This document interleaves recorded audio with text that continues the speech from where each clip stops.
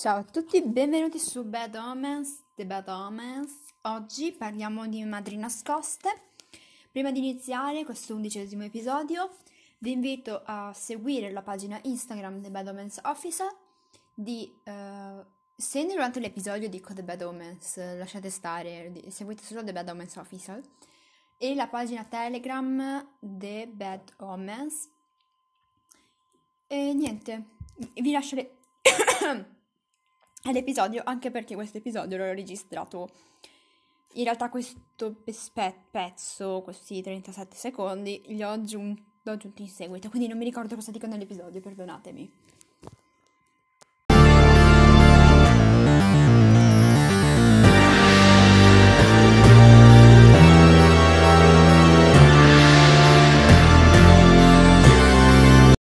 In un'epoca iconica come la nostra, che è caratterizzata dalla costante condivisione sui social network di foto e di selfie, dalla quantità sempre più sofisticata, è arduo immaginare come potesse essere il mondo della fotografia alle origini, in età vittoriana,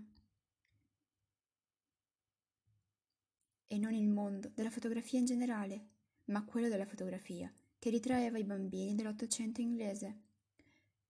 Per quanto fotogenici i bambini si trovassero quasi sempre comprensibilmente a disagio nei laboratori fotografici, il flash li faceva apparire e spaventare, provocando contorsioni e pianti, quando non li riduceva al sonno, stremati dalle prove necessarie fino allo scatto definitivo.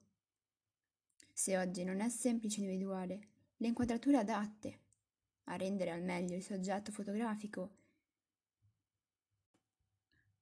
in età vittoriana la situazione era molto più complessa.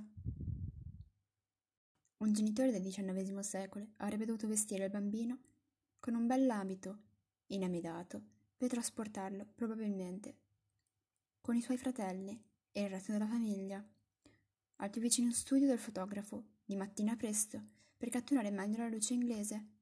A quel punto, il professionista prescelto si sarebbe dedicato a organizzare il gruppo di famiglia per la fatidica, costosissima foto che avrebbe richiesto significativi tempi di totale immobilità per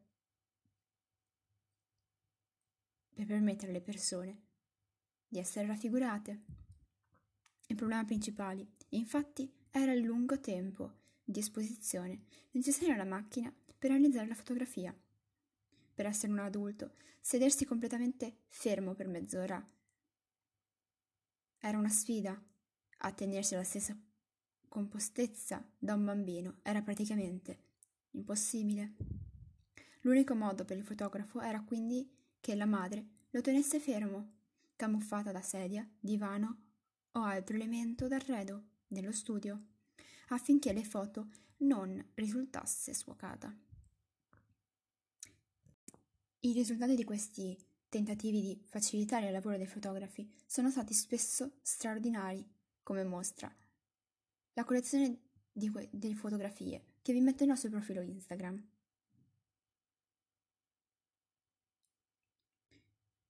C'è una collezione di queste fotografie chiamate The Hidden Mothers, la madre nascosta, raccolte in un libro di Linda Fregni Nagler, pubblicato nel 2013.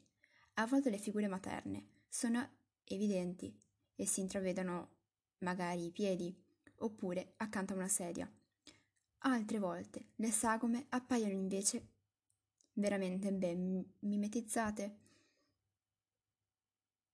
sotto pesanti tendaggi che tradiscono la presenza umana solo per il dettaglio delle mani. A una persona del XXI secolo queste immagini possono sembrare bizzarre e vagamente inquietanti. Raffigurano tutte dei bambini insoddisfatti, irrigiditi nell'abito della festa, costretti all'immobilità da un'infinita processione di figure femminili mascherate da tappeti o da cespugli. Le immagini del libro di Linda, tuttavia, risultano molto interessanti come documento di storia del costume dell'Ottocento inglese. Fino agli anni '20 e all'avvento della fotografia di massa, la maggior parte delle persone poteva infatti permettersi una foto una volta sola nella sua vita, come se ne trovavano per la fotografia dopo la morte. Dal momento poi che la mortalità infantile era drasticamente alta, la fotografia post-morte poteva rappresentare, per gli strazianti genitori, l'unica testimonianza visiva postuma del proprio figlio, spesso ritratto come se fosse addormentato, ma se le immagini delle madri nascoste dell'età vittoriana hanno un che di inquietante. Ciò è anche dovuto al processo fotografico usato, fino a quando non furono disponibili le più moderne piastre asciutte di gelatina. La maggior parte dei fotografi usò infatti nel collodio umido che conferiva un tocco quasi spettrale alle figure. Nelle foto dell'epoca infatti i bianchi non sono veri e propri bianchi, ma variano a una tonalità di beige che fa risalire ulteriormente le scure sagome femminili che stavano nascoste nell'ombra.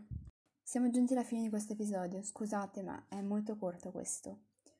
Purtroppo mi piaceva l'idea di questo episodio, ma in realtà non si trova molto materiale su questo argomento, ma ci sono un sacco di foto che posterò tutte sul profilo Instagram, quindi se volete andarla a vedere. Il profilo Instagram si chiama The Bad Omens, lo stesso titolo del podcast, e noi ci vediamo, o meglio ci sentiamo con il prossimo episodio.